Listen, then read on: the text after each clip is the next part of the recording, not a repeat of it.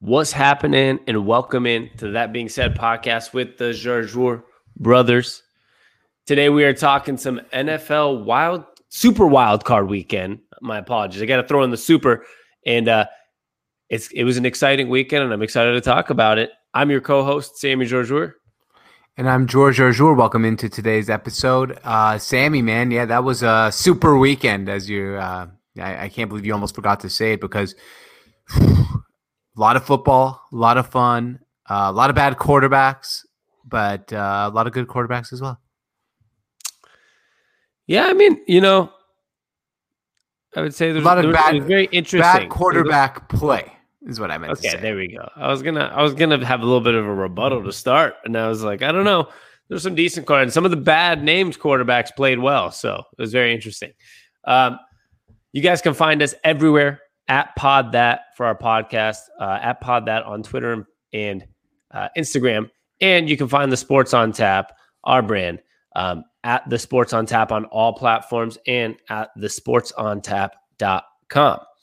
And you can find me and George anywhere on social media. George is at George on Tap, and I am Sammy on Tap, and that's SAMI on Tap. George, we're talking about doing a little bit of a, from last night's game, the Browns-Steelers, one of maybe the most surprising games of the week with everything that went down. We're going to go from there and go backwards. And for our fans that know us out of Seattle, we're going to leave the Seattle Seahawks game for a little bit of a longer talk all the way at the end of this. But we're going to start with that Browns-Steelers, I mean. And first of all, I guess we got to backtrack and talk about the fact that they practiced once this week on Friday. Juju Smith-Schuster said the Browns will be the Browns. You have no head coach. You have offensive linemen missing. And somehow it starts off a little bit of the Seattle Seahawks Super Bowl-esque where the ball snapped over Peyton Manning's head. This time Ben Roethlisberger, two old quarterbacks that maybe a younger quarterback would have caught that if they, had some vert.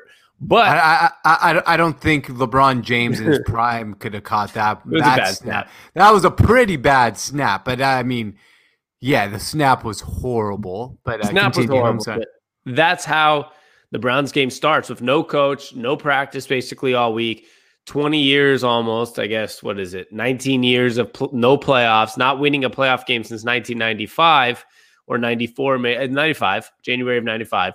It's been 26 years. Wow. Yeah, it's been that long. It's been misery in Cleveland outside of LeBron James being in Cleveland, winning a championship. If he didn't have that, we would be talking 50, 60 years of misery in Cleveland.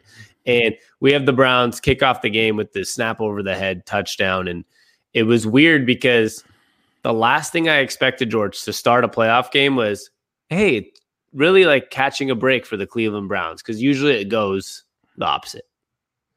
Yeah, I mean, that game basically, like if you want to sum it up in a quick manner, is everything went right for Cleveland. It was like role reversal, right? A Cleveland team, as you said, it's been full of misery, full of bad luck, full of bad things happening to them.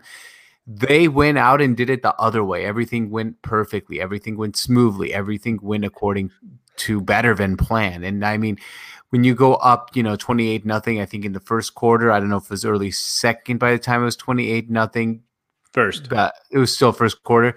You cannot ask for a more dreamy start for Cleveland. Ben Roethlisberger, by the way, you understand that. If the ball didn't go over his head, could the game gone differently? I don't know. I mean, it seemed like Cleveland was more focused, more determined, and a better football team than the Pittsburgh Steelers from the get-go. They seemed like they cared more about the game. And Ben Roethlisberger really didn't even show any effort trying to recover that fumble. People gave Cam Newton a hard time back in the day when he didn't go after a fumble. I mean, Big Ben acted like it was like an atomic bomb about to go off. He had nothing to do with that football. And in general, man, I'm going to defend Big Ben on that. So, or defend him. Like the fact that him and James Conner literally looked at each other eye to eye, and James Conner dove on it. Like, at the end of the day, guess what happens when multiple people dive on the ball? Usually it plops out, to be honest, it was a pretty easy recovery for James Conner if he didn't slip under his feet. So for me, I'm 50-50 on those. At the end of the day, if Ben Roethlisberger dove on it while James Conner got it, and then Roethlisberger tears his ACL, we'd be like, he should have just let Conner pick up the ball. I feel like there's a lot of didn't seem like there was effort. That's all I'm saying. There was definitely effort. I hate when people say that because he went from the 20-yard line all the way to the 1-yard line. It's not like he just looked at it. He sprinted as fast as Ben Roethlisberger can, which is not very fast. It's not that fast. Yeah, but he sprinted as fast as he could. Right, I don't want to argue about his effort here. So, the point is the game went for the way of the Cleveland Browns. And, I mean, that was the best performance you could possibly have. Baker Mayfield looked like a leader. He looked like even when the game got tight there, in the beginning of a fourth quarter, about 12, 13 minutes left, he put up the drive of the game and just killed them. He literally did. And some people might say, he made the easy throws. Well, I know a lot of quarterbacks can't make those easy throws and don't make those easy throws. And to be fair to Baker, as much as criticized as he was for doing all the commercials this year, which is still my least favorite hot take, is these quarterbacks shouldn't do commercials or they can't play quarterback or some shit like that. He really came to play. He's been fantastic the last 8, 9, 10 weeks of the season. And he's a franchise quarterback. I mean, plain and simple. Whether you like him or don't like him, he got the job done. Baker Mayfield, and by the way, 3 quarterbacks from that rookie draft class that were drafted in the first round this weekend won a playoff game. Everyone thought that Sam Darnold might have been the best one. He seems like he's the worst one. So. And to be fair, last point on that, the Jets and Browns are both shitty organizations. Baker took a shitty organization, and I'm not saying he elevated it by himself, but he's been part of the solution, while Sam Darnold hasn't been part of the solution in New York. Yeah, I was going to say one thing. Shockingly, you said everyone thought Sam Darnold might be the best quarterback in that draft, which is kind of true because if you obviously go through the picks, Rosen didn't go till 10. You had oh my god, I forgot Rosen was in that draft too. There was a lot of quarterbacks in that draft. You had Lamar Jackson all the way at 32. It was a lot of people had Sam Darnold at number 1, and shockingly, for one time in the history of Cleveland sports, they didn't take the guy that was number 1, and they actually made the right choice, it looks like, in Baker Mayfield. So it's kind of crazy that happened. Everyone thought that Baker Mayfield was a stretch at number 1, which you can say it still is, but at the same time, nobody knew Lamar Jackson at 32 would be this good. Otherwise, they would have taken him, and nobody knew Josh Allen would be this good. Otherwise, they would have taken him. So as much as Baker might still be the third best out of those guys, Cleveland made the right choice. It's working for what it is. And interestingly enough, George, with all that said, is that Baker Mayfield is still the oldest out of those 3 quarterbacks, and he is the oldest remaining quarterback in the AFC playoffs, which is pretty insane at 25 years old. When you told me that, I was pretty surprised to even hear that, but I mean, he is, so it's pretty cool. It's a good sign for the AFC.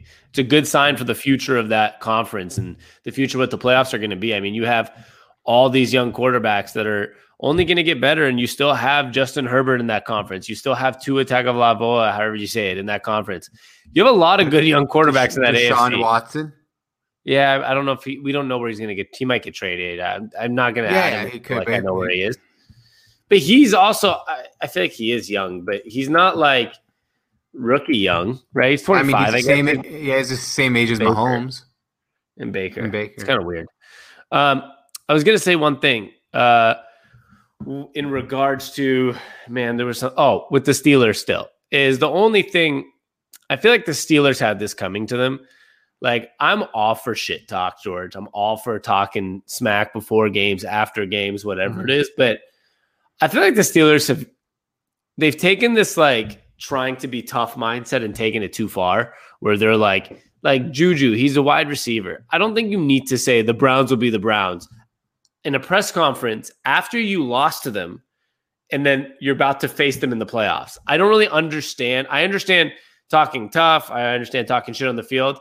I never understood the reason behind the Steelers just trying to like make all these dumb comments about the Browns after losing to them and knowing they're going to play them. And then even today, Chase Claypool on TikTok Live, because the Steelers love their TikTok, on TikTok Live was like, yeah, we had a bad game. Doesn't matter because the Browns are going to get smacked by the Chiefs. And I'm like, why is that what goes to your mind? Like, I just don't like it. I feel like at the end of the day, like, instead of saying, yeah, it's a bad loss, Browns are going to get smacked, maybe you should be a little more upset at the fact that you lost. And that's maybe a generational problem, but I'm not a big fan of the Pittsburgh Steelers' recent mindset.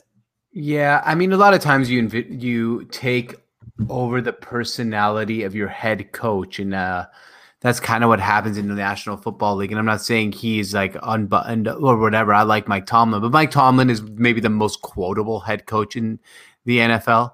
He always has a good quote. He always kind of he always takes over the press conference. I like Mike Tomlin a lot, but sometimes Mike Tomlin's also not very loose. We've seen that coaching staff fight people before when they had Joey Porter on there. We've seen Mike Tomlin get in trouble once for looking like he was about to trip a Baltimore Raven player running down the sideline. Just like the head coach is kind of loose, he's pretty fun. Same with the organization. Now he's a tough guy, but they're an loose organization. We've seen him produce Antonio Brown into the human that Antonio Brown became. Actually, but you have to give him credit for handling Antonio Brown. He tamed Antonio Brown somehow. But like you said, though, maybe the organization has caused some of these guys to almost be too loose, so to say. Yeah. And I mean, Antonio Brown's been pretty quiet in Tampa, so it seems like if you tell him there's no fuckery here, that he's not going to fuck around. And it could be a little bit about how his relationship is, how people's relationships are with their quarterback in Big Ben. And I'm not trying to criticize Big Ben. He's a 2 Super Bowl winner, but you see a guy like Le'Veon Bell now, for some reason in Kansas City, like you just don't hear a peep. But under Big Ben and Mike Tomlin, you heard a lot of peeps. You heard to be fair, it's easier to make a peep when you're actually good. Le'Veon Bell sucks right now. Yeah, I mean, but he was their starter for the last 2 weeks of the season. I mean, at the end of the day, he does suck right now. Don't get me wrong, but at the end of the day, he's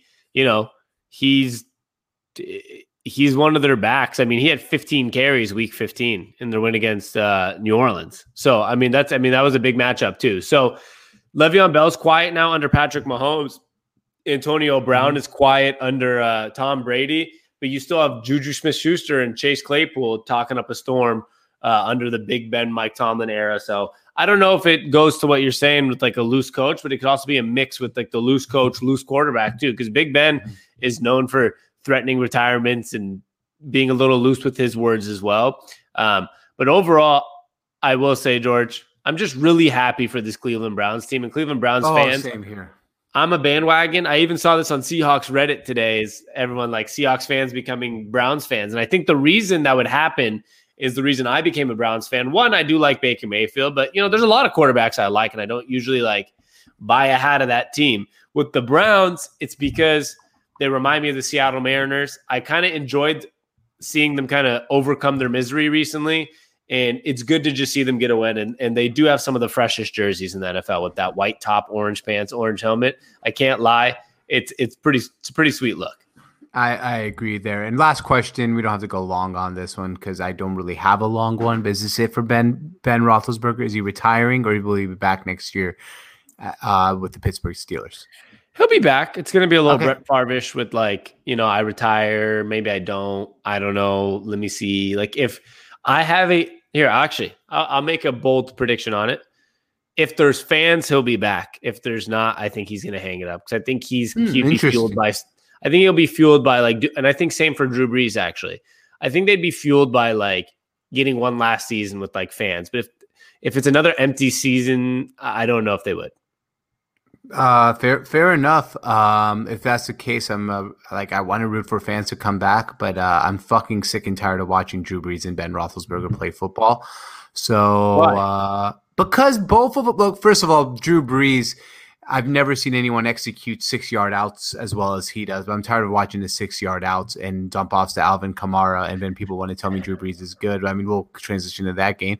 And same with Ben Roethlisberger. He's just not that good of a decision maker anymore. He forces the ball.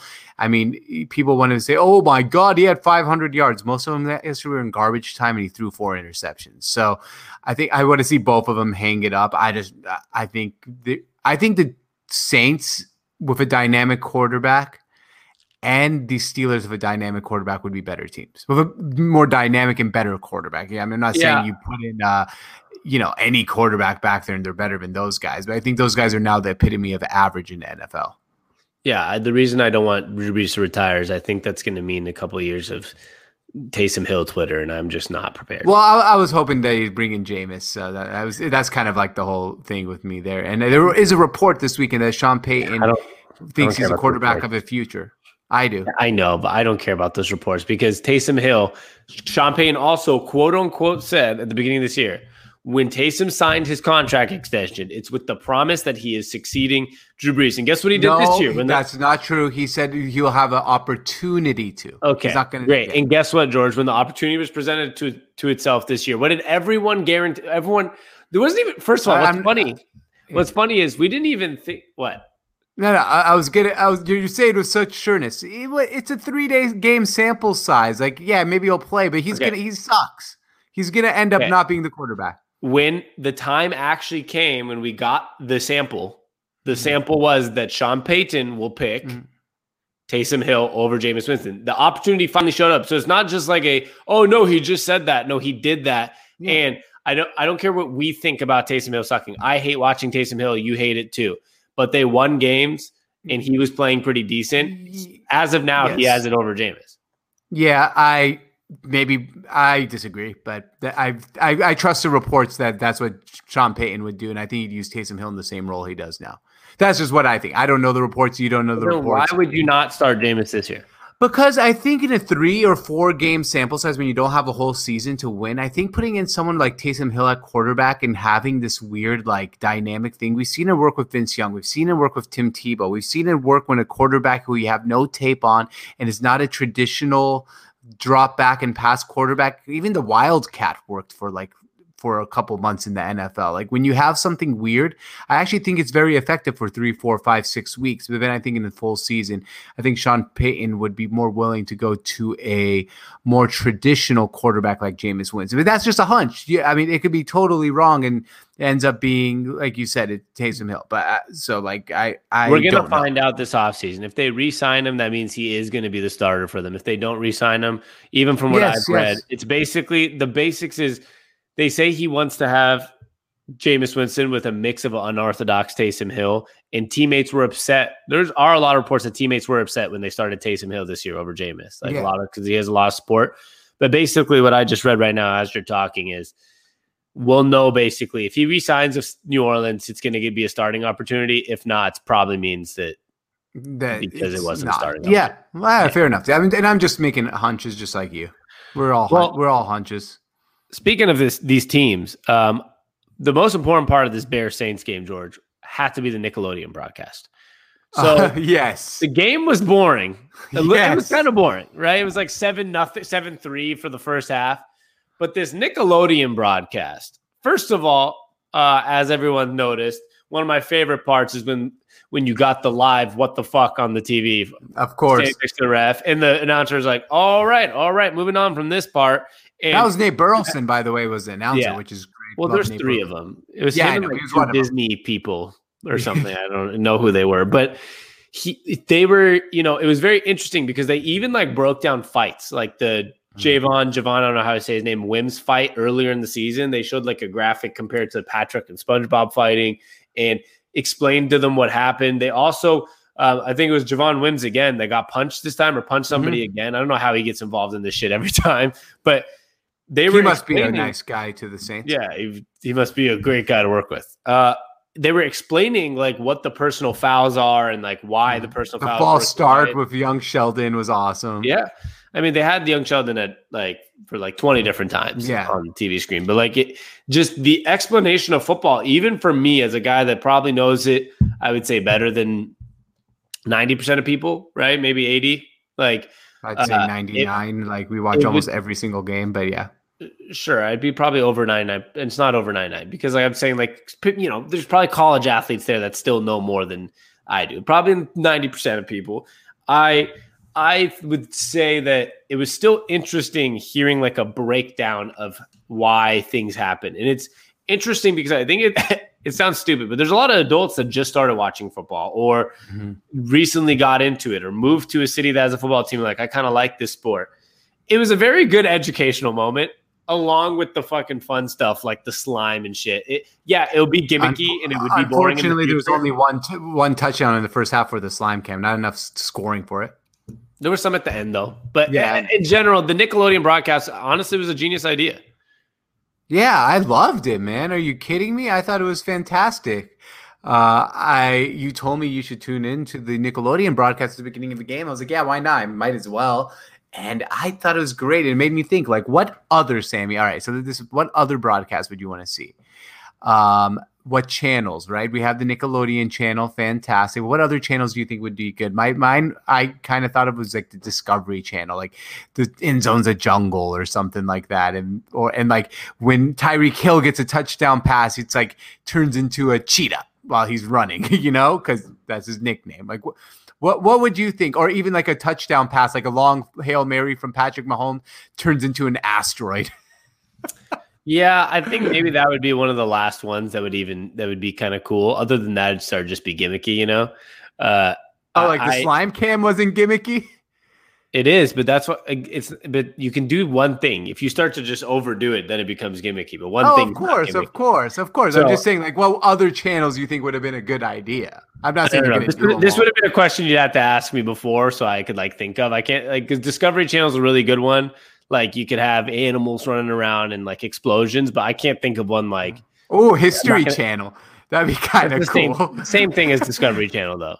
That's why I didn't want to say it because you could do like the Planet Network or whatever, and you could do Discovery Channel, Travel Channel, History Channel.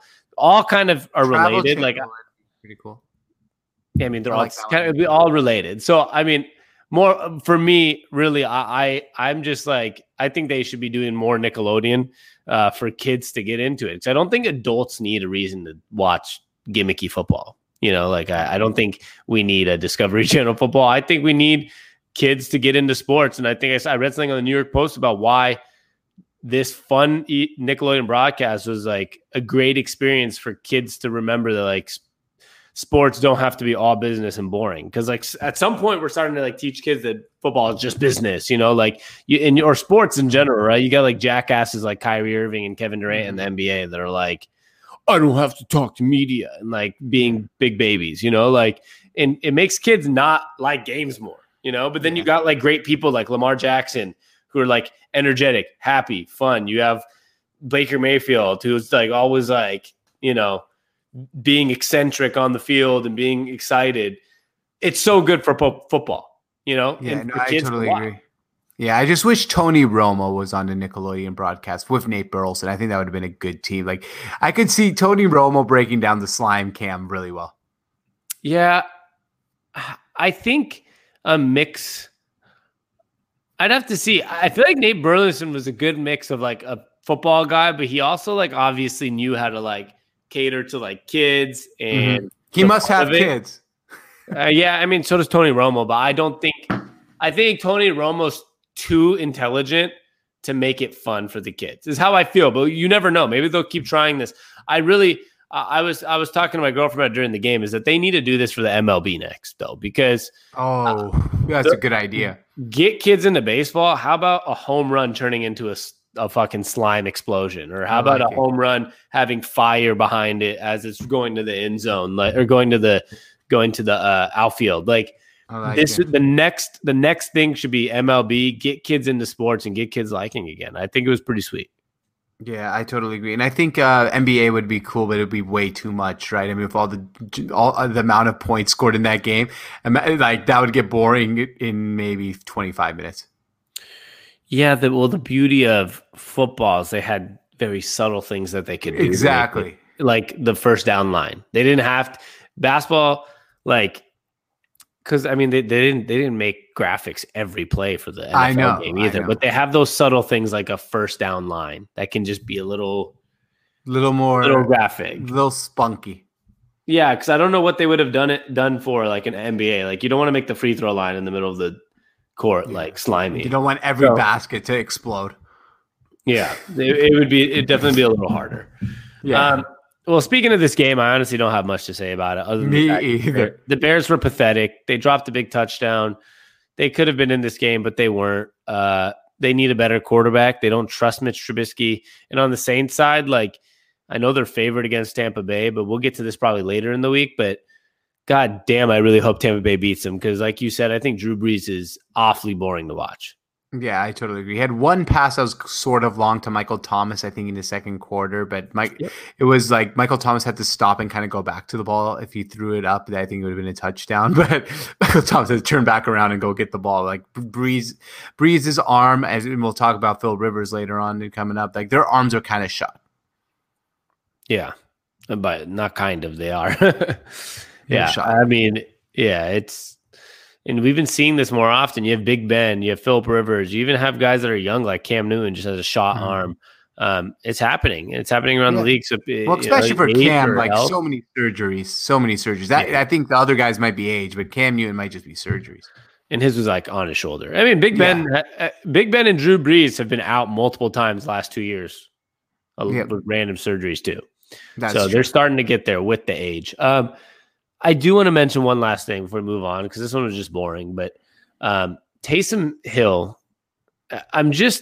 first of all, it didn't get recorded. Oh, Taysom Hill! He's in the game! Oh my God! Oh, here he goes! Like every time he came into the game, like they act like it was like the most absurd thing of all time. Yeah, I don't know why it should have been recorded as an interception. It got recorded as a fumble. He was going forward. That's stupid. Yeah. Fumble, interception, whatever it was. Yeah. I don't understand. And like you said, there's gonna be the people that are like, how do you not see it? You know, he caught 2 catches for 5 yards and ran for 15. Like, wow, great. Every time he comes in the game as a platoon guy. When he played the whole game himself, he was obviously fine, right? Like they won some games, but like this whole like throwing Taysom Hill in the middle of a Drew Brees drive, is it just me or is every time it's happened the last like 5 or 6 times something's bad happened, like a pick? I feel like it stalls the drive. Yeah, or ends it, or ends the drive. Yeah, I mean he did get that pass interference call on his jump pass. Oh my God, the jump pass is so cool, Sammy. I mean, jump passes actually are cool, but they are cool sometimes. But like, I don't go as far as you with the sarcasm. I don't. No, for me, it's just like every time he comes into the game, I notice. Like even Romo did it yesterday. Oh, there he goes! like I don't know if they tell him like you have to get like a notch more excited when Taysom Hill comes in, or what's the case. It's kind of how I feel about Lamar Jackson. And now Lamar Jackson is like, I don't even know how to explain levels better than Taysom Hill. It's the same. I know I think this happens to a lot of people in sports with certain players. It's like some people, you get so bothered by the amount of hype, and if you don't feel that same hype, it's like, why are people like you just sometimes you just want to hear people or announcers or friends like shut up about it, right? Yeah. I know. I could totally get that, but I think like with Lamar, like he's an actual like starting quarterback in NFL. We've seen him do it for like 16. I mean, I think has a 71% win percentage now. Like, I guess Taysom Hill has 100 win percentage. So, but I'm talking about over a long sample size. Yeah, but my thing is just like the. I know what you're saying. The excitement. You're like, why are you so excited? Like Lamar, I still think there's no chance Lamar can win a Super Bowl like this. I mean, like he still threw no touchdowns and was had under 200 yards passing, but he is the most dynamic runner I've ever seen in my life. But I don't know how many years that's going to last for. No, that's why I think I think it's lightning in a bottle. I think should we just get to that game since we're kind of there? Yeah, that was kind of my transition. It was a nice transition. It was very, nice and natural transition there. But, it just became unnatural now. But I know. I was thinking that as I said that. I'm like, just go with it. like Lamar Jackson, man. Like, here's the thing: it's not pretty. Here's the thing with Lamar Jackson: it's not the way you are used to it. It's not your grandma and grandpa's quarterback. This is something different. This is the most dynamic guy in the league, as you said, and that's why I think it's so fun to watch. He's the most dynamic runner in the dynamic league. Guy. I mean, he can throw the football. Like, I'm sorry, but he makes some bad passes. He had one interception. He still had 179 yards on, I think, about 65 to 70% completion percentage, 17 for 24. I can't do that math in my head. And you add the point when he adds the 136 rush yards, now you're talking about a guy who had over 300 yards. Now, the thing with Lamar, he's not going to ever be the guy who's going to stand in the pocket and throw darts. Never going to be that. He's something different. He's more of a weapon than a quarterback, but it's effective. It's effective because he can run the ball better than any quarterback in history of the National Football League can run the football, and he's smart. I think one thing that people don't get with him and the difference between him and Michael Vick is the dedication, and Michael Vick said it himself.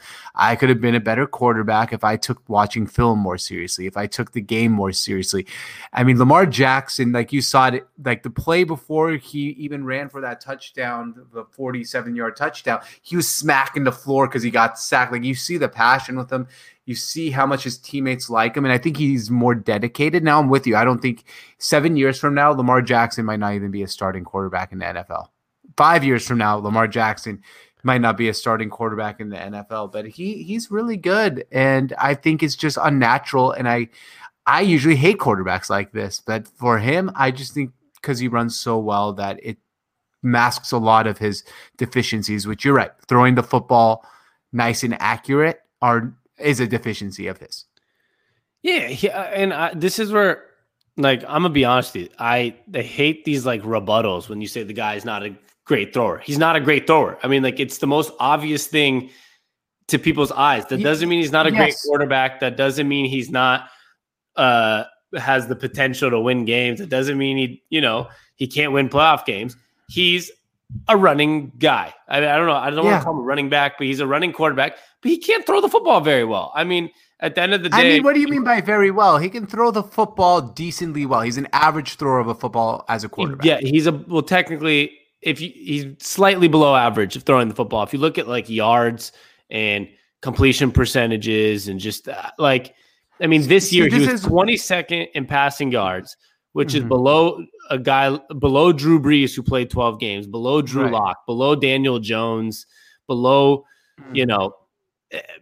I think the only people below him that were starting quarterbacks were, Joe Burrow played 10 games and was 100 yards away. Cam Newton was close to him. I have an important question while you go through all that, because I think it's a decent question to ask. He also ran the ball more than any other quarterback in the NFL. So, a lot of times you have to put that in account. Yeah, he maybe has less passing yards, but that's because they're asking him to run instead of pass sometimes, right? So it doesn't mean he's not good at throwing. But that's why, he's below average throwing the football. I don't think he's below average throwing the football. I think he's probably average at throwing the football.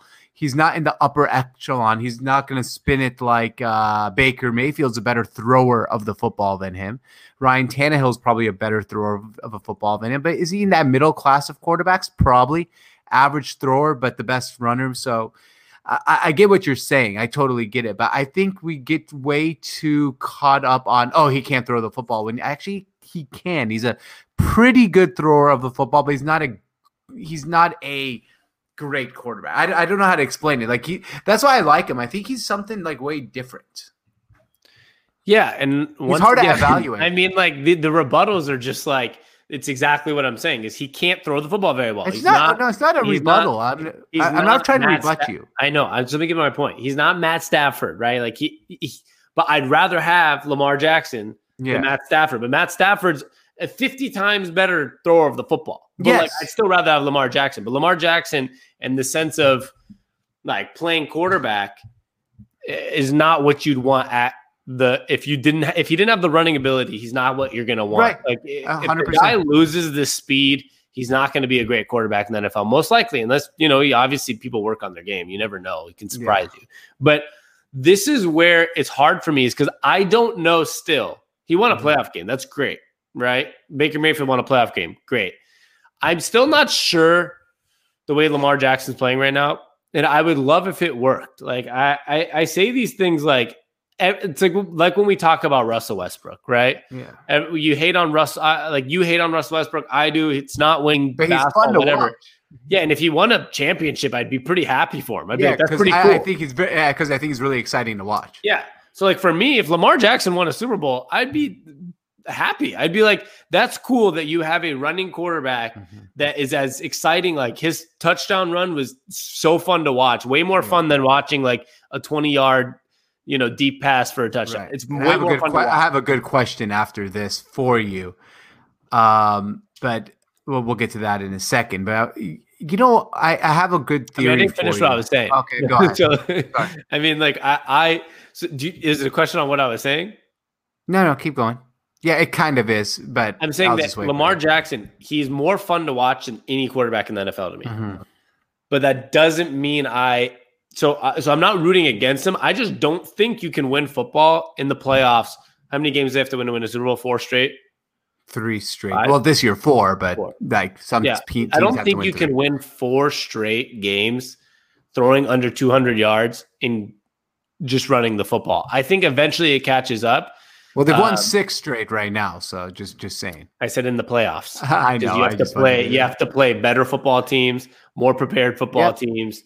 And yeah, he did it last year, and then we see playoffs and some things sometimes just hit a halt. Yep. And I totally agree with you. I don't know if he can either, but I this is an important question for you.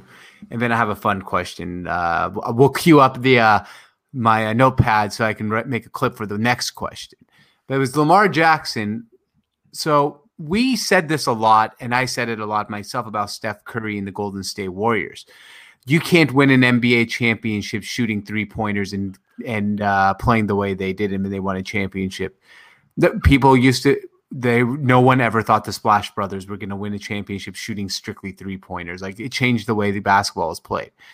In theory, and I'm not saying that the Ravens are going to win the Super Bowl. I'm picking them actually to beat Buffalo and lose to Kansas City because I still think Kansas City, and I'm with you. Throwing the football in the pocket to me is the way to go win an NFL championship. But could it be possible that we're seeing a change in football with the more dynamic quarterbacks, and Lamar Jackson is the Steph Curry of the NFL and he changes the game? Is it possible? Well, I'm going to go backwards on that because Steph Curry didn't change the game anymore because he changed it for him and he changed the game's style. But as we've seen since the last time Steph Curry and the Splash Bros won, it's reverted back to kind of teams with big men and Kawhi Leonard and LeBron James and Anthony Davis. Those are the only people that have won championships. Me and your favorite theory. Like, everyone's shooting threes now, but no one else has won a championship shooting threes other than Steph. Yeah, Rockets haven't won a championship doing it. I don't even know who else does it. Yeah, I think he changed the game because I didn't want to make that sound like Steph Curry didn't change the game because he changed the game. All right, people shoot way more threes. Like LeBron James likes having 3-point shooters around him even more now because they know it's threes worth more than 2.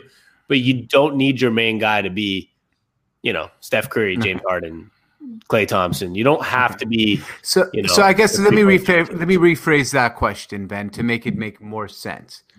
Could, just like Steph Curry and the Warriors won an NBA championship by doing something unconventional like shooting a ton of 3-pointers, could you say that is Lamar Jackson's running style dynamic enough to be the only quarterback to ever win this way? Because I don't think anyone else has ever won this way, and I don't see anyone else in the league right now that's similar to Lamar where he's going to win by primarily being a bigger focus running the football than throwing the football.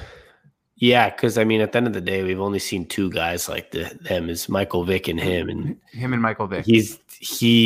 I thought I'd never see somebody as dynamic as Michael Vick running the football, and Lamar Jackson is better. So there really might never be a quarterback that's as good at running the ball as Lamar Jackson. That might be the best of the best.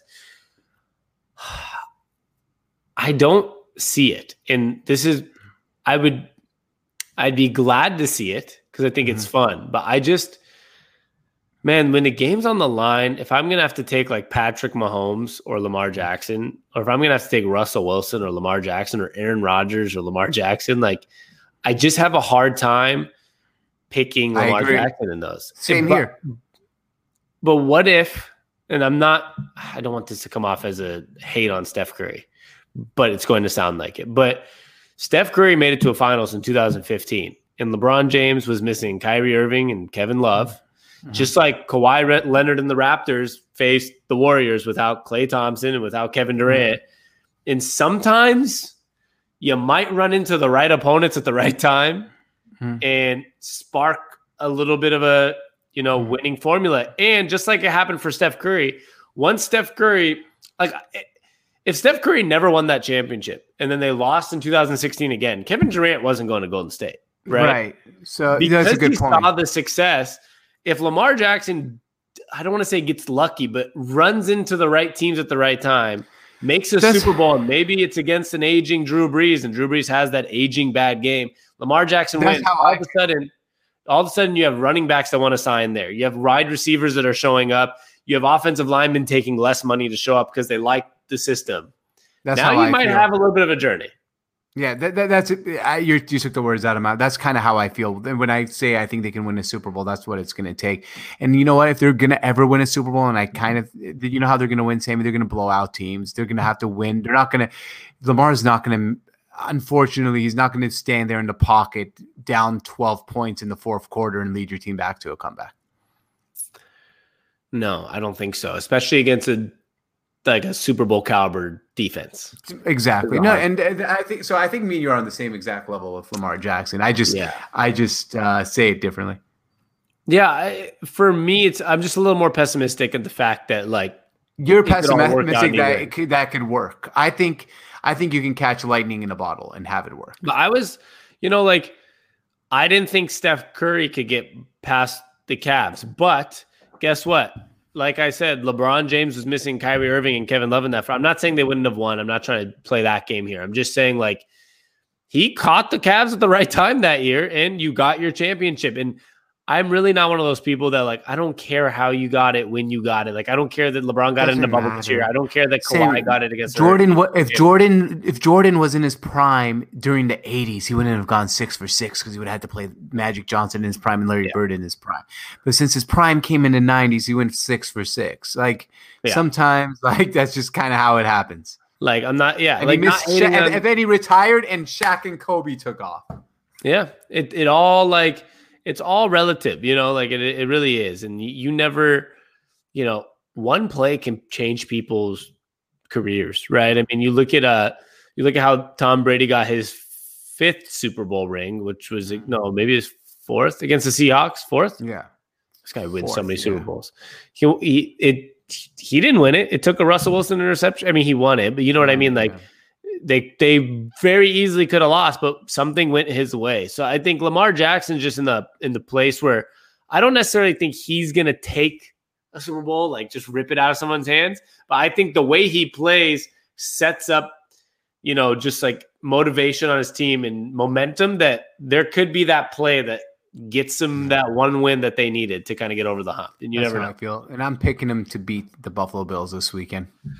But then lose to Kansas City. Yeah, I'm not doing it. But we'll do a podcast this week, right? We'll talk all about it. Because I had more to say than they won't. Yeah, I just wanted to make sure.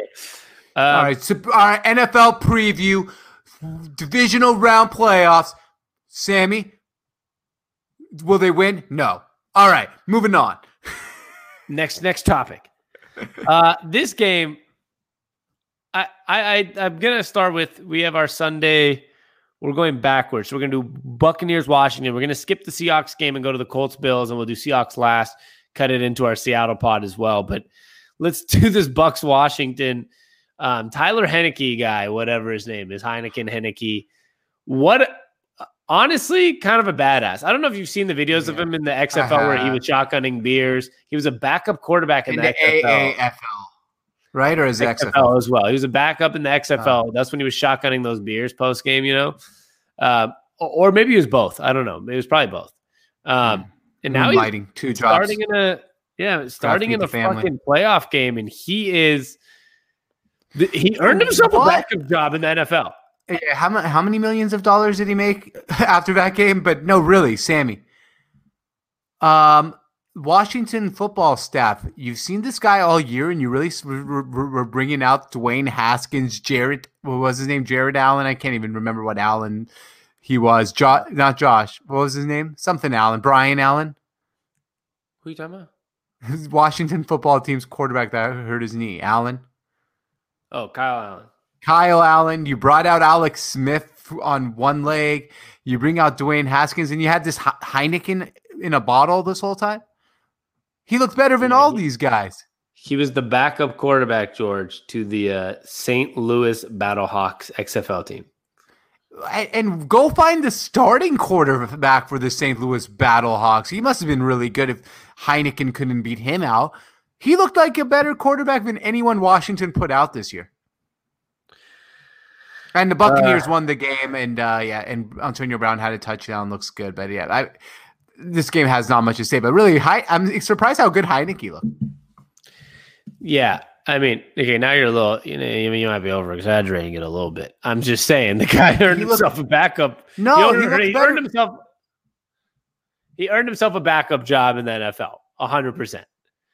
Although I'm just wondering why he didn't start earlier. He looked better than any quarterback on the Washington football team did this year. Yeah, I mean, I still probably would have trusted. I would have trusted Alex Smith more too. He did lead the team in passing and rushing, and 306 yards, a touchdown. He had 46 yards on the ground on 6 carries and a touchdown, with unfortunately the loss. But I have nothing to say about. I'm not going to analyze Tyler Heineke. I'm just saying he earned himself a backup job. We went from XFL backup to a backup in the NFL. He's probably going to get himself a decent little $1 million contract and be a backup for a team next year. Or he might be the fucking starter for the Washington football team until they figure out their quarterback situation. So, he really earned himself a spot. Although this team, it's kind of crazy that they're in the playoffs. They've had 4 quarterbacks this year: Haskins, Allen, Smith, and now him. I know, there's a lot of people probably out there saying Tom Brady, lucky once again. This is who he had to face in round 1 of the playoffs. Yeah, hey, that defense is not bad, though. I mean, we saw them give some teams fits on defense. So I would have to say he did a good job for everyone talking about how good of a defensive front the Washington football team had. Yeah, I mean, the team sucks in general, but I'm just saying everyone was talking about how good their defense was, and they put up 31 points against supposedly a really good defense. Yeah, I mean, they did. It's Tom Brady, though. I'm not surprised. I think at the end of the day, what I took away from this game is, one, obviously Taylor Heineke was great. Good for him, earned a backup job. Ron Rivera obviously knows how to turn around a culture. I'm not sure the Carolina Panthers made the right move by firing him and signing somebody else to a massive contract just because, what was his name? Matt Rule. Yeah, and I'm not saying Matt Rule won't be a good coach, but I just don't know if it was a necessary move. This guy, Ron Rivera, obviously knows how to handle situations and handle a team. And then on the other end, Tom Brady, simple game, 22 for 40, 381, 2 touchdowns. So you can just see that it looked like comfortable playoff Tom Brady, and he's just probably going to do enough. I think he's still going to do enough next week to beat the Saints, and I think he's going to do enough to compete for a Super Bowl once again. And it's pretty remarkable to see it. He's not the same, but when you look at him compared to Drew Brees, you can see that Tom Brady really does have it still. Week 9 through week 17 this year, Tom Brady had, I think I was reading online, the most yards per attempt and the highest accuracy on deep balls in the NFL. It's pretty wild. Weeks 9 through 17. And he's smart. At the end of the day, I've been thinking about this a lot. Are the Patriots bad because Tom Brady left? Is it because blah, blah, blah, blah, blah, the opt-outs? At the end of the day, Tom Brady obviously knew the roster wasn't it. I don't think it's as much of the other stuff that people are talking about. I don't think it's like they had a feud or he wanted to prove anything. I think he was just smart. I think he saw that the roster is really not there anymore. He knows that, the they're not making any big moves. And I think he went and saw, you know what? There's Mike Evans, Chris Godwin. They had OJ Howard who got hurt, unfortunately. We can pick up running backs. We can pick up the Antonio Brown, maybe a Gronk, whoever it is. And I think in the great defense in Tampa Bay, he obviously made the right decision. At first, I thought, man, I think we all at first thought, like, this is kind of weird. Like, does this make sense? Like, he's going to be in a Tampa Bay Buccaneers jersey. But we all knew why he did it, with the roster that they had and the weapons. But aren't you seeing now, like, okay, yeah, it really does make sense why he did this. Like, I can see why he chose Tampa, but we kind of knew. It seemed like the reports were he was looking at multiple teams and he wanted to leave the Patriots, but Tampa provided the best opportunity for his family, the best opportunity to win a Super Bowl. So it's a great choice, but I think if you presented him the option of, I think he was ready to leave New England for multiple reasons. So you still buy into the fact that maybe it was like proof of point, or like me and Belichick just aren't there right now to get like. I'm not saying they like hate each other's guts, but it was time for a breakup and time to move on. It might have been a mutual breakup too. It might have been shake hands, ready to move on, and no hard feelings. But they were done. They weren't going to come back. Yeah, my only rebuttal to that is, I have a strong feeling that if the Patriots had like a Super Bowl roster still, Tom Brady would probably he would have stayed. Yeah. But that's part. Yeah. Could be part of a reason. That's part of him maybe just being like, you guys aren't doing your part, right? And we know exactly. Bill Belichick's drafting has been pretty bad. Maybe it's time for the Patriots to have a little bit of. I'm not a big fan. I know Belichick's the GOAT. Yeah, but I know Belichick's the GOAT. Don't get me wrong. He's the best coach of all time. Okay. I've never been a fan of coaches having all the power. GM, personnel. I would say I agree with you. He's won 6 Super Bowls doing it. So I guess like the formula worked for them. So like I wouldn't change a thing. Yeah. What if it doesn't work for the next 5 years? Would you start making changes? They won 6 Super Bowl. Then you make changes, but I wouldn't. That's what I'm asking. Yeah, of course. I'm not saying to look back and say it was wrong. Obviously not. I'm just saying long term from here on. I don't know how many more coaches in the NFL are going to get that opportunity outside of Belichick. They're not going to. Not many. Yeah, because it just does. It's tough. But Tom Brady, right decision. They've gotten their ass kicked twice by the Saints this year, though. Third time's a charm, baby. Remember when everyone made fun of Tony Romo for saying we're going to see these two teams back in the playoffs facing each other again?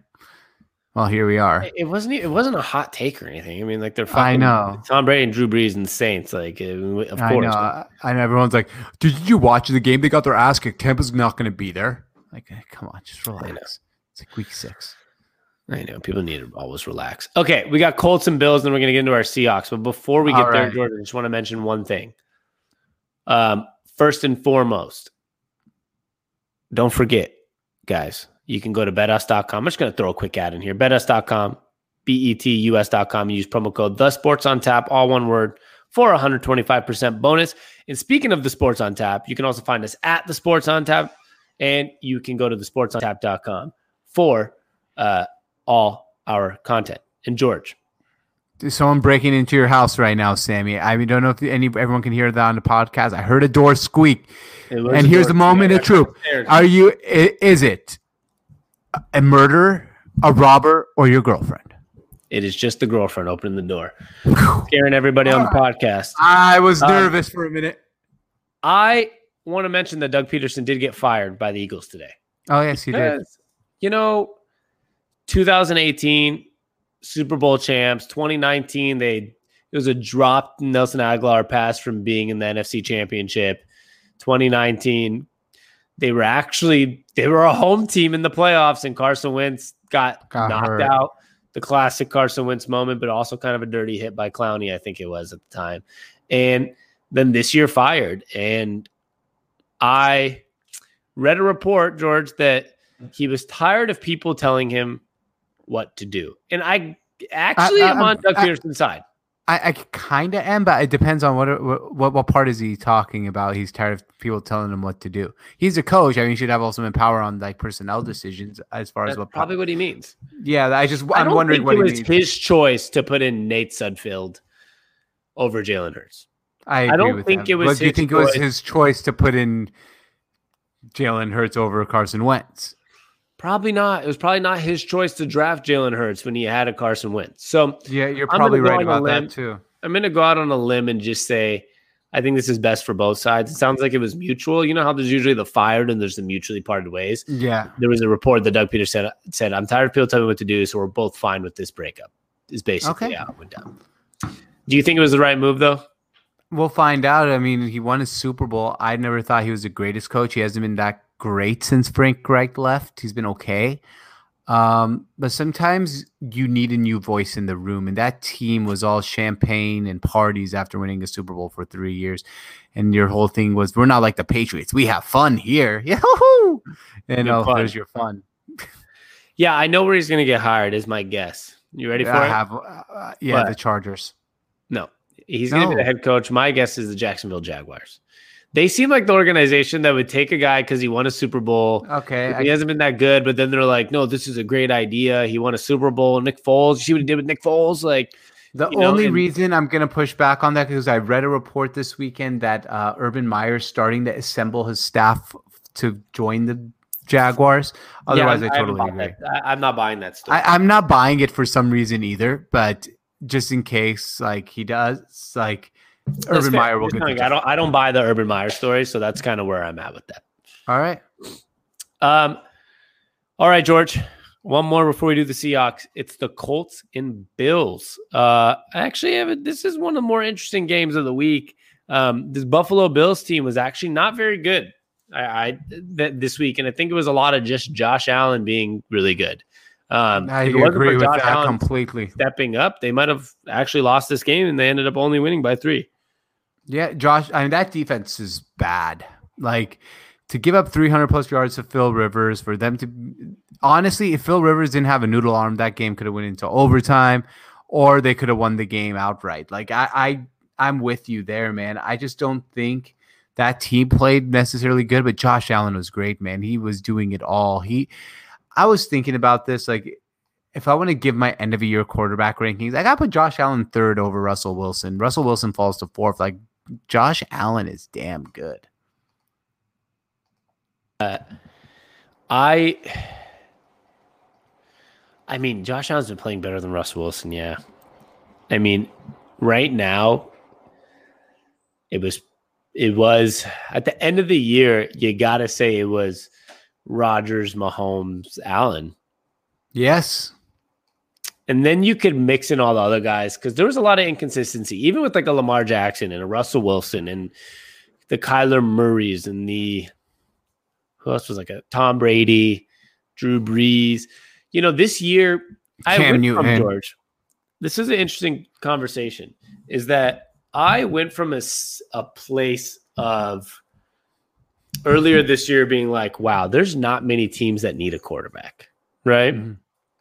To now, like, because remember, Jameis Winston had a hard time finding a spot. Mm-hmm. Cam Newton had a hard time finding a spot. There was a lot of teams that had a hard time finding spots. But I think we're starting to find a lot of openings this year. You look at like, especially if a couple of people retire. Yeah, outside of Jacksonville because they're going to get Trevor Lawrence. But you thought the Jets had their guy. As of right now, they probably don't. You know, like even the Rams, there are still reports. I mean, what was his name? The announcer. I know you're not buying in the fact that he was benched, but there are reports now that after people talk to Sean McVay, it sounds like he's just not on the Jared Goff train right now. And no, he's not. But I also don't think he's on the John Wolford train either. No, I think that'll be a team that would be willing to move off a quarterback and go get a new quarterback. So we're sitting here talking, George, about teams, and the reason I'm bringing this up is obviously Phillip Rivers, right? And we're talking about how this game kind of played out and where we're missing. But we're talking about the New England Patriots, the New York Jets, Pittsburgh Steelers potentially. Probably. I'm going through the list here of the divisions. Pittsburgh Steelers, the Colts, the Jaguars are going to draft. You never know what you never know about the Las Vegas Raiders. the Denver Broncos, the Washington football team, the New York Giants, and the Eagles could all be in some consideration here if Carson Wentz goes elsewhere. The Cowboys are probably set. But then you have the Lions might move off of Stafford and Phil somewhere else. The Vikings have 1 year left with Kirk Cousins. The Bears want a quarterback. The Saints might have a retiring quarterback. Tampa Bay have a 43-year-old quarterback. Is Teddy Bridgewater the answer in Carolina? I don't know.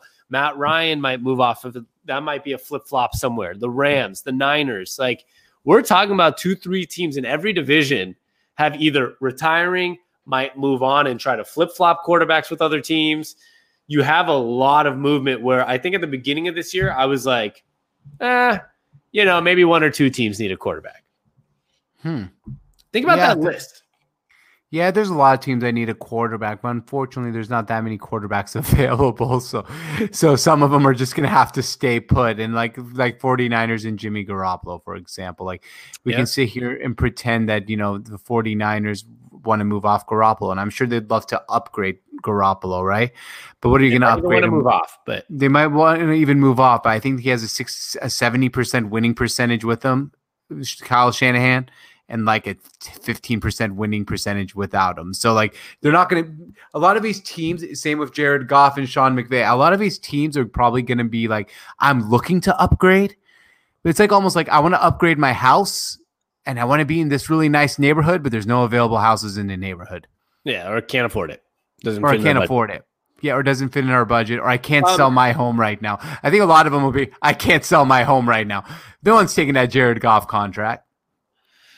No, and like I don't even know if some people will take a Matt Stafford or a Matt Ryan contract because if it doesn't fit in their long term, it works for everybody short term, but the long term is like where the question is. The cap, who is it, George, that next year Ben Roethlisberger has a $43 million cap on the Steelers?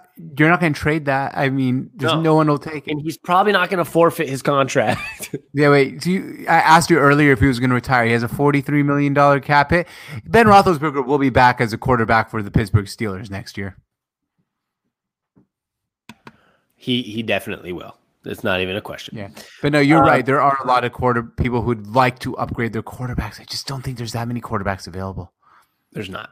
And let's get to the game, though. So that was my tangent of quarterbacks when we talk about Phillip Rivers. First and foremost, Phillip Rivers should be retiring. I know he has a second year on his contract, but there's a lot of speculation that he could be done, right? This team, if they had the right quarterback, would be better and probably have won this game today or on Sunday or Saturday, whatever it was. They have one of the best young running backs in the NFL, Jonathan Taylor, which was the steal of the draft. I never understood why he wasn't getting drafted. He was like I'll tell you why. Because every single college running back who's that dominant always gets drafted and does shit. So everyone's like probably just got scared of that. But he's damn good. Actually, George, let me just say something. In recent years, you have Dalvin Cook, who was dominant, ended up being good. Christian McCaffrey, dominant, ended up being good. Derrick Henry, dominant, ended up being good. Ezekiel Elliott, who has been bad this year, but he did get his contract because he was good. Yeah. Saquon Barkley, until he got hurt, really good. Yeah. So that narrative is kind of flipped, although they do get hurt really easily. And after 4 years of being a college bell cow, you're probably way more injury prone. Yeah. But yeah, he they all really do get hurt too. Yeah, and they all get hurt. Yeah, I that's one thing of every one of those guys you just named. They've all been hurt before too. Speaking of this game, though, for real, except Derrick Henry because he's not a human being. An exception. He's LeBron James. That's why LeBron and him vibe. I feel like we both obviously don't have too much to say about this game because we keep flip flopping topics. But I do want to say that Phillip Rivers' stat line looks fine, but I mean the guy couldn't get the ball past midfield like on any throws. He's looking like Cam Newton on some of those throws straight to the ground. What do you think the Colts' future is going to look like? I mean, do you have any predictions? I know you might say Carson Wentz. They're going to go out. They're going to make a phone call to Philadelphia for Carson Wentz. We don't know if he's going to be available because we don't know who the new head coach is. And maybe the new head coach comes into Philadelphia and is like, I can fix Carson Wentz and I want to have Carson Wentz as my quarterback. I think they're going to make a call to a guy who might not have a cell phone named Andrew Luck and be like, I will give you the city of Indianapolis. I'll give you the state of Indiana. I'll do anything, just like anything, like literally anything to come back. Give him like a 2% stake in the franchise. Yeah, like anything you want, Andrew. Andrew Luck's the quarterback of the Colts. There are high odds of winning a Super Bowl. Yeah, they're a Super Bowl contender. Yeah, we can't. I know you hate this and you hate. Yeah, okay, he's injury prone, but he's better. He's better than Phillip Rivers, who throws the ball 3 yards downfield and it wobbles. So they call him Jameis if he's available. They might go after. I mean, they just want to upgrade that quarterback position. I mean, that Hail Mary that Phil Rivers threw at the end of the game, like at the buzzer, was like it was sad and pathetic. Yeah, it landed on the 12-yard line. Yeah, it was disgusting. Well, sorry to the call. Dude, they had a Super Bowl type of team, but it's not going to work when you have Phillip Rivers. Let's talk about Josh Allen, okay? Because, like I said, this team, the defense isn't. We've had many podcasts where we've talked about blue collar football, and everyone thinks the Bills are good at defense. They're not good at defense this year, and Josh Allen basically single-handedly won them this game. And I will add Stephon Diggs to that because Josh Allen, he's gotten Stephon Diggs, is elevated as a quarterback as well. But Josh Allen went 26 for 35, George, 224 yards. No, 324, sorry. 2 touchdowns, no picks. And then on top of that, he's had 11 out of their team's 21 rushes, and he led them in rushing with 54 yards and also another touchdown. And then, of course, you have Diggs with 6 truck sticks people. Yeah. I mean, Stephon Diggs and Josh Allen basically put the team on their back and won this game. Because defensively, no matter how bad Phillip Rivers looked, he still put up 2 touchdowns, and they had a Jonathan Taylor touchdown. I mean, without Stephon Diggs and Josh Allen, when they had no run game, because the Colts defense is pretty good, without them, I mean, they're if they had a bad quarterback, they're blowing out today. Yeah, no, absolutely. And I mean, you could just see the way that game played out. If the Colts had a good quarterback, they win that football game. I mean, Frank Reich put together a good game plan. You watch that first quarter, Buffalo didn't even have the ball in their hand. They're running the ball, they're controlling the clock, but then when they needed to make a big throw, they just couldn't make it. Well, George, I do have to say, you are a big proponent of the Ravens beating the Bills. I must say, if you have a Bills performance like this where we have to expect Josh Allen to do everything, it's hard to do multiple games. But the interesting thing is I feel the same way about the Ravens. I think these teams are very similar. They both have good, decent – like the Ravens defense just doesn't seem dominant as it usually is, but it is better than – They're not. But they had a great game against Derrick Henry. A great game. And they're better than the Bills defense. But, I mean, both these teams, it's going to be basically who puts the team on their back more, Josh Allen or Lamar Jackson. So that's why I'm really excited about this game, because I think both these football teams are really good. I don't think either one of them are great. Like the Chiefs are a way better football team than both these teams. Even the Browns are more dynamic with their run game, the pieces they have on defense. This is going to be Lamar Jackson versus Josh Allen, and it's going to be who can do it 2 games in a row, because they both did it for 1 game. Who can do it 2 games in a row? I'm going to lean Josh Allen. You're going to lean, I know, Lamar Jackson, but I think it's going to be. I think both of them are going to play fantastically, and I think it's going to come down to who has the ball last, maybe at the end of a game. Snow is on the forecast in Buffalo, New York on Saturday. That would be beautiful. I hope so. Me too. All right, George. We're here at the 108 mark. If you could write that down for me. I got you. The 108 mark. We are here. Moving on to the Seattle Seahawks. This will be at the end of our podcast for those listening to our full podcast. If those are just listening on our Seattle podcast, we're going to post it separately. We just did our full NFL Super Wild Card weekend, and now we're just going to do a little bit of our super sad wild card weekend, Seattle Seahawks edition, and super sad Seattle edition. That was your best. That was your best work. This is the Seattle Super Pod on Super Wild Card weekend with our super sad Seahawks edition, where we talk about this. I'm not going to give fake optimism today, because a lot of times on Twitter, on podcasts, I'm always giving some fake Seahawks optimism because I really mean it. Like I really think that throughout the season, a lot of people were negative. Ken Norton Jr. needs to be fired. Then it was Schottenheimer can't be the offensive coordinator anymore. And I'm sitting here saying this team is 12-4. Like, just relax, right? And we are. We went 12-4. I don't know what to say. We probably would have still lost to a John Wolford, whoever the hell that is. And we ended up losing to a 9-for-19 with 155-yard Jared Goff. And on the other end, Russell Wilson, the almost $200 million man, Russell Wilson, went 11-for-27 with 174 yards and an awful pick six. What do we make of this game? Well, first of all, I'm going to have to ask you a question about the season in general here in a minute. But you're going to say, Sammy, should they let Russ cook? Is that the question? No, it's not. I was going to say, I want you to sum up what this season was like in one word. But we'll get to that in a second after I answer like what happened there. Like the thing with this team is it's so hard to explain, right? Like they play down to whatever level of competition is coming their way.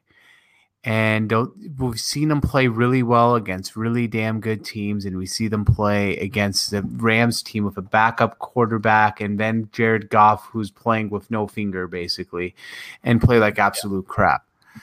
And I think that's a big thing. That's on a couple people, right? I mean, one, it's always on the head coach. The head coach has to do a better job of getting your team prepared, no matter who your opponent is, whether it's the 1985 Chicago Bears, who are one of the best teams of all time, or if it's this Rams team with John Wolford at quarterback. You got to be more prepared.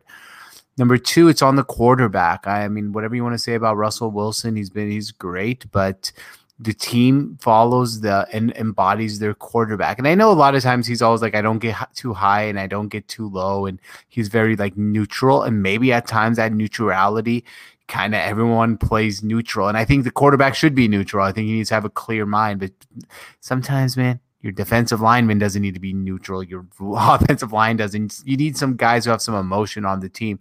And I just feel like that team looked emotionless to me. That's what that game looked to me, emotionless.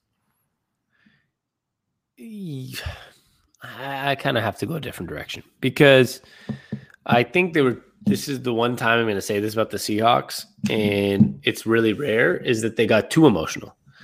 I've never seen DK Metcalf yelling at a coach. Yeah, he's the only one. He showed some emotion there. But that's the whole team. That's it right there. That's why the pick six happened.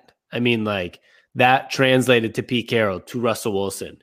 For the first time, I actually think the Seahawks got too emotional, which is you had a DK Metcalf go in and bitch at a coach about not getting the ball. Hear me out. Russell Wilson's going to get you the ball if you're open, right? You're not going to. He did later in the game. Yeah. I mean, he's not going to not throw it to DK Metcalf, his best weapon probably. Him and Tyler Lockett, obviously, he's going to get you the balls if you're open. That translated to Pete Carroll trying to make Pete Carroll, Schottenheimer, whoever you want to blame it on, and Russell Wilson to get DK Metcalf the ball. And so you tried to force him on a screen pass that was read and jumped for a pick six. And that was the game. I mean, I think without that pick six, we're talking about a closer game. Even at the end when we were coming back, it'd be a closer game.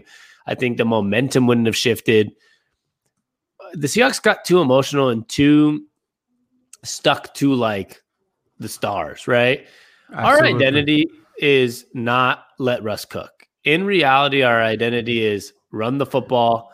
It's be a team that is be a team that is run first, make the right calls. We got out of our identity and became emotional with the let Russ cook stuff, with force DK Metcalf the ball because it's fun. Don't get me started on the. So I know that you thought it was like emotionless. I think it was too emotional because the too emotional was we tried too hard to be the star-studded football team rather than be the team that was, hey, we run the ball a lot and we play hard-nosed defense, and we shut up and go to work, right? And I think that's the kind of the Seahawks that we all loved is when the offense was kind of not the star-studded side, it was the defense, because you want your defense to have emotion, like you're saying. But this week, our offense got emotional, and that wasn't good. And Pete Carroll already came out now after and said the philosophy for next year. Guess what the philosophy is, George, on offense? Let Russ cook. No, what did Pete Carroll say? The philosophy on the offense is the next year. I know. Probably run first identity. Yes, and that's what we're good at. And I've want that, and I've always wanted that. And man, you kind of change.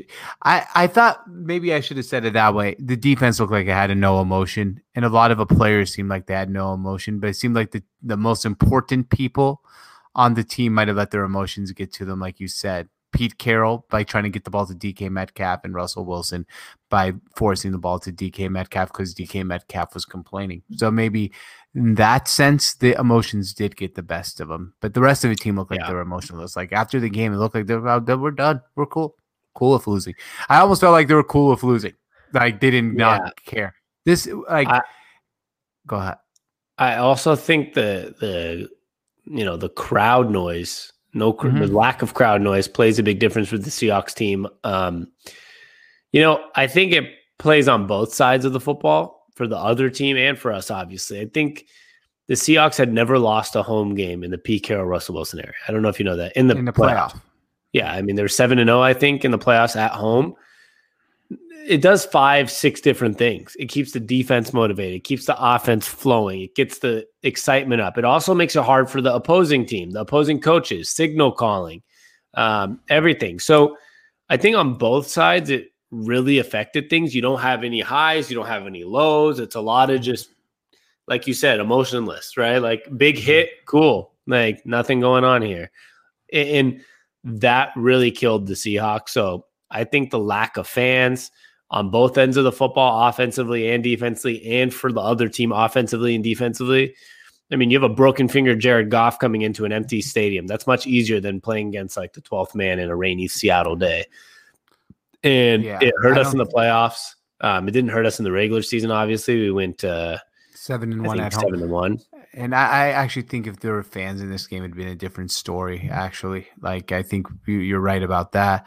We would have had some crowd noise and people can get behind that and you start winning you might win the football game. It might just be a different game. But I mean, at the end of the day, it looks like I think Sean McVay now has only lost to Pete Carroll twice. And that was on the Greg Zuerlein missed field goal last year. And this year, the week, what week did we play the Rams and barely beat them? I forget, week 14, 13. Yeah, this week, 14 or 15. Yeah, and it just goes to show, and I think the Rams are, just real quick on the Rams, I think the Rams are done. They lose to Green Bay Packers, and this season just is like, hey, wow, Sean McVay's a really good coach. This Rams team is so stupid. Like, I don't like, they're like they don't matter in this play. Like the last team that matters in this playoffs now is the Rams team. If the Seahawks were in the playoff, honestly, if you look at the remaining 8 playoff teams, if you add the Seahawks, we're talking about all pretty damn good football teams. Like the Browns, I know the Browns would be like kind of the low end of all, but even the Browns with the 2 of the best running backs in the NFL, Baker Mayfield's good. You had Seahawks, Packers, Saints, Bucks, Chiefs, Bills, Ravens, Browns. Now, without the Seahawks there, and you put in the Rams are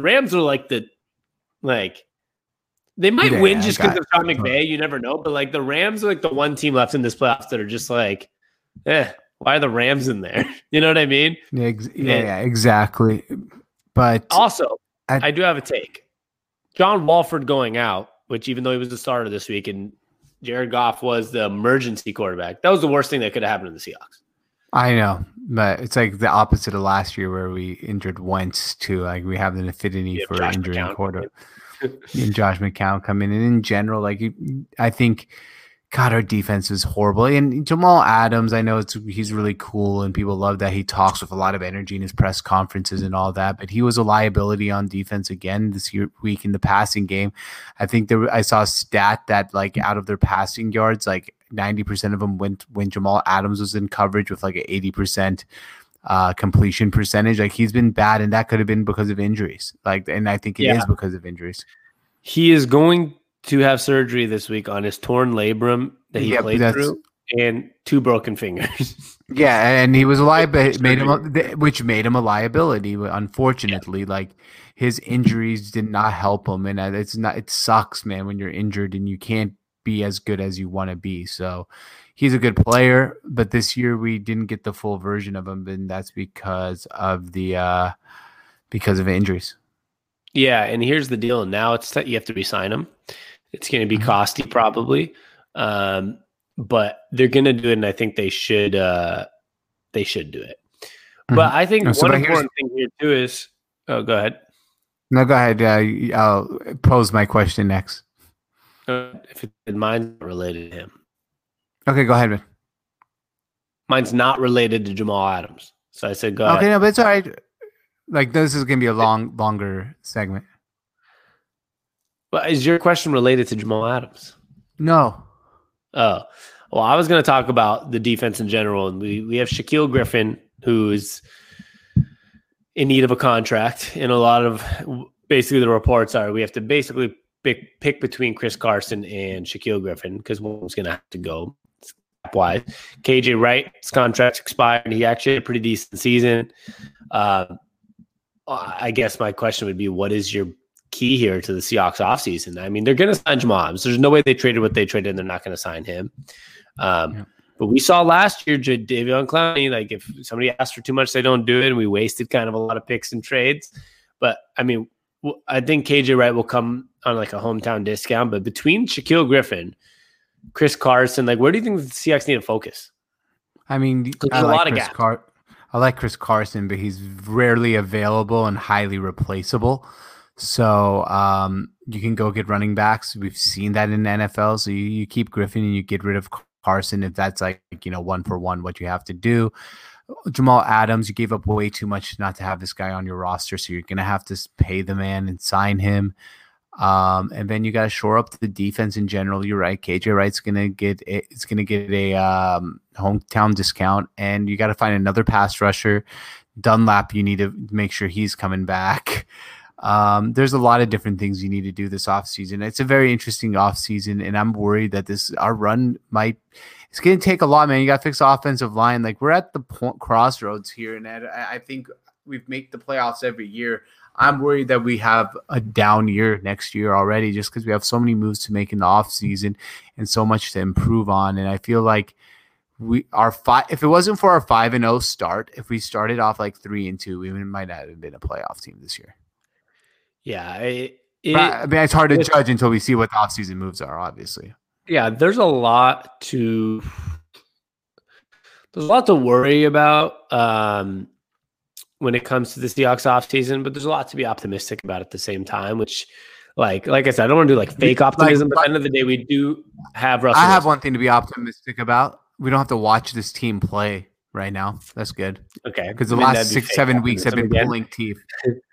Yeah, see, I don't feel that way about it necessarily. I mean, the team went 12-4. So like it sounds like a spoiled brat rich kid when you complain about a team that goes 12-4. My point is we have Russell Wilson, who is still a top 5 to 8 quarterback in the NFL. Yep. Sometimes the best quarterback in the NFL in some weeks, and sometimes the 10th best quarterback when he's playing bad. But he wins games. It gives us an opportunity to be in a Super Bowl contending position. We've made the playoffs 7 out of 8 years. So despite whatever goes on in this offseason, at the end of the day, we do have Russell Wilson. So if you put the right pieces around Russell Wilson, which he has the right wide receivers and DK Metcalf and Tyler Lockett, and you got a lot of good pieces. If we can get a stable running back, get some good defensive pieces, the Seahawks have a chance of competing for a Super Bowl and being a winning franchise once again. They're still a winning franchise, but it's just unfortunate that we are in this really weird place that reminds me of a team that you hate in basketball, which is the Houston Rockets. Yes, I totally agree. We have a superstar, but then we have these kind of gimmicky pieces around and we win so many games, but then it's like, are you good enough to compete with the best teams? No. I mean, I think I saw you posted on our Son Seattle account, follow us at Son Seattle everywhere on Instagram, Twitter, that the Jacksonville Jaguars have more playoff wins than us in the last 4 years. Yeah, I just posted that today. It was one of those kind of ones that hit you in a weird way. Like, yeah, well, the Jags did win 2 straight games to go to They won 2 games. I want to know how it works. How many playoff games did the Jackson? They only won 2. That means we have 1, and that was last year. Yeah, so we haven't won a playoff game outside of last year in 4 years. Wow. So 2020 playoffs lost. 2019 we won 1 game against the Eagles, and we lost in 2018. 2017 was the 1 year we missed the playoffs. So yeah, our last win in the last 4 years outside of that one. So we have 1 win because the one before that was January 7th, 2017. It doesn't feel like that, by the way. Yeah, that's kind of crazy to think the Jacksonville Jaguars really have more playoff wins than the Seahawks in the last 4 years. So I know this is why, like I'm saying, you have this splash, and we got DK Metcalf, who I'm so glad. I love him. Love him. Yeah, I love DK Metcalf, and I love Tyler Lockett and Russell Wilson, and they are going to put up historic numbers together. But everything else about this team just doesn't fit right now. The defense, and we have so many good pieces, right? You got Bobby Wagner. Like, what more can you ask for there? You have Jamal Adams. What more can you ask for at that position? You got Russell Wilson, DK Metcalf, but you don't have it. You don't have the guys that nobody knows that make the difference, like the offensive linemen, the interior. I mean, we do have some good interior defensive linemen, but absolutely. You know my point. We don't have a lot of the guys that you just don't know that make the big difference. Absolutely, and I totally agree with you there. Now, I have one question to pose for you, Sammy. And I think this is a good way to kind of finish off a podcast in general. But describe the Seattle Seahawks season in one word. This season, 2020, it's been a weird year, I know, with the global pandemic. Do you want me to describe it including the playoff game? Because the problem is if you say it now, just say disappointing. Yeah. Okay, I mean that could be it. But that's not. If you asked me this before the playoff game, regardless of win or loss, I would say overachieving. Okay. I like that. And do you want to, why do you think it was overachieving? You really think we overachieved? Yeah. I mean, we're not 12-4.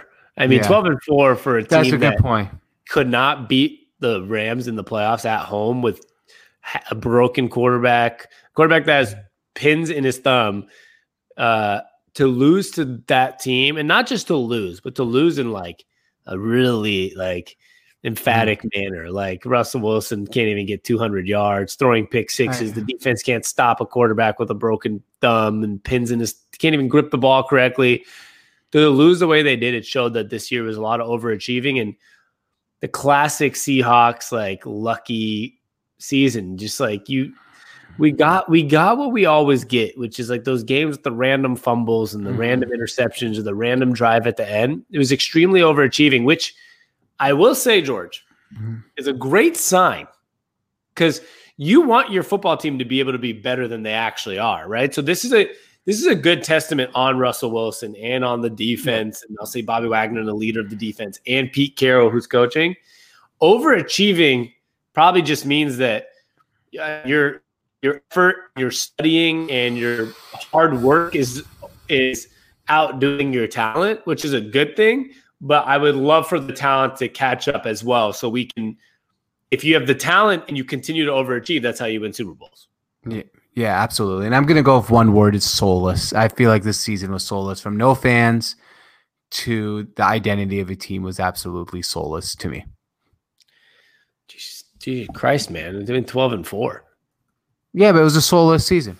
Like, there was no, I mean, look, you say overachieved. They were 6-4 in the last 10 games. That's the team they were. It wasn't that 5-0 start. Even the way they changed their identity to let Russ cook, the way the defense didn't really seem like it could get after anyone. Jamal Adams coming in and being injured the whole time. Just everything. Maybe it's because there's no fans and you didn't feel the excitement of CenturyLink, but I'd call this a soulless season. I'm going to excuse you there and remind you it's called Lumen Field. Lumen. Oh my God. Maybe that's why I feel like it's soulless. We have to change our name to Lumen Field. That was only halfway through, though. Actually, we did do bad second half. Yeah, I know. Yeah, we've been bad since Lumen Field. You're right, but we have been bad since Lumen Field changed its name. We were. or change the name to Lumen Field. I do want to mention though, like, we still, we put up 459 points this year as an offense, which is quite impressive. I mean, Russell Wilson threw 40 touchdowns. That's, second in the NFL. They offensively, let's see where we ranked offensively in points. Because I guess that was what? 1, 2, 3, 4, 5, 6, 7, 8. Eighth in points. The only offenses we were behind, George, were the Ravens, Chiefs, Saints, Titans, Bucks, Bills, and Packers. All teams that are outside of Titans, all teams that are Titans. Outside of that is 1, 2, 3, 4, 5, 6 out of the 8 remaining playoff teams. So we have the right pieces on offense. Defensively, we obviously need to make some changes. I think we ended up the year doing a lot better, but we still were in the middle of the pack on points allowed. And I think once we get those things together, it can help you come up with more of an identity on offense. Because I know one problem we had this year on offense was that when the defense was bad for part of the season, we had to just let Russ cook on offense. And that's why we were getting the points, but we were also not stopping anybody. So I think there needs to be a clear direction, like we've been talking about figuring out the right pieces on defense, not just big name pieces, but the right pieces to help the offense get back to that run first identity. And then Russell Wilson can get back to being Russell Wilson, not playing hero ball. Yeah, and I can't stand the hero ball. I mean, you follow me on Twitter, you know that, and people don't like it. Sometimes I criticize Russell Wilson, but I don't think it's really his fault at times. Like, they ask him sometimes to do way too much, and I hate when we do that because that's not how this team wins football games. They never won this way. We've seen ourselves be more successful when we've done it the other way. I agree, 100%.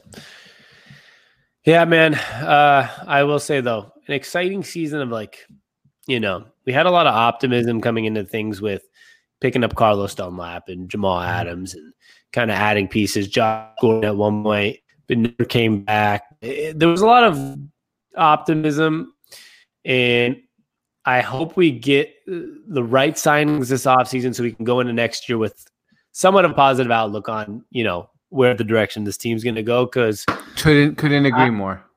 I wouldn't want to look back 10 years from now and say, man, we had Russell Wilson for 15 years. We went to 2 Super Bowls in his first 5 years, won one, blew one, and then never went back. I don't want the Drew Brees, the Aaron Rodgers. I don't want that where, you look at Drew Brees' career now, man, it's kind of unfortunate that he's 42 years old and he's been dominant for 15, 20 years and it's one Super Bowl.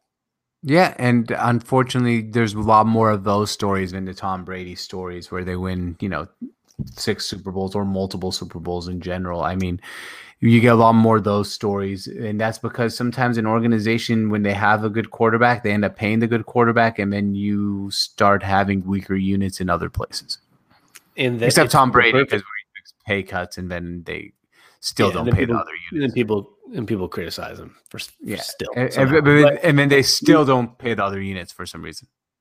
Yeah, they do. They're fine. They pay the right defense. Yeah. And they pay the right players. That's why they won 6 Super Bowls. And you see even a team like the New York Giants winning 2 Super Bowls with Eli Manning, because Eli Manning can get paid like the 10th or 11th best quarterback in the NFL, not the best. Exactly. And get all those pieces. And the random guys like Eli Manning will win 2 Super Bowls, while you have guys like Drew Brees and Aaron Rodgers fighting for their second late in their career. Exactly. Well, much love. What a great Seahawks season. For those that are listening on the Seahawks pod, thanks for tuning in. And those on the full pod here, make sure you guys check us out everywhere.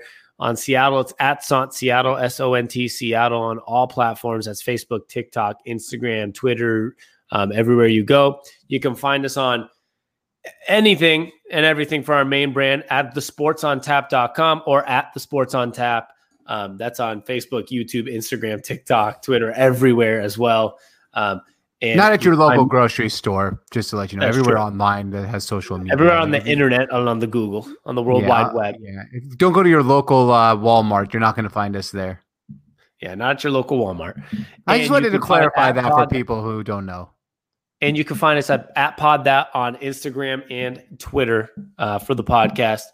And don't forget, George and I can be found everywhere as well. At Sammy on tap, it's SAMI on tap, and you got George on tap on all platforms as well. Perfect, man. Much love. We like to say we're the best brothers in sports. I know the Manning brothers have a little bit to say about that, but they don't get a say on this show. No, because we filed the patent before them, baby. There's actually no patent, so don't make people go look that up. Go look it up. Take your time. Do it while we're listening to this podcast. Much love. Thanks for tuning in. And this is Sports on Tap. And this is Sports Radio Redefined. Peace.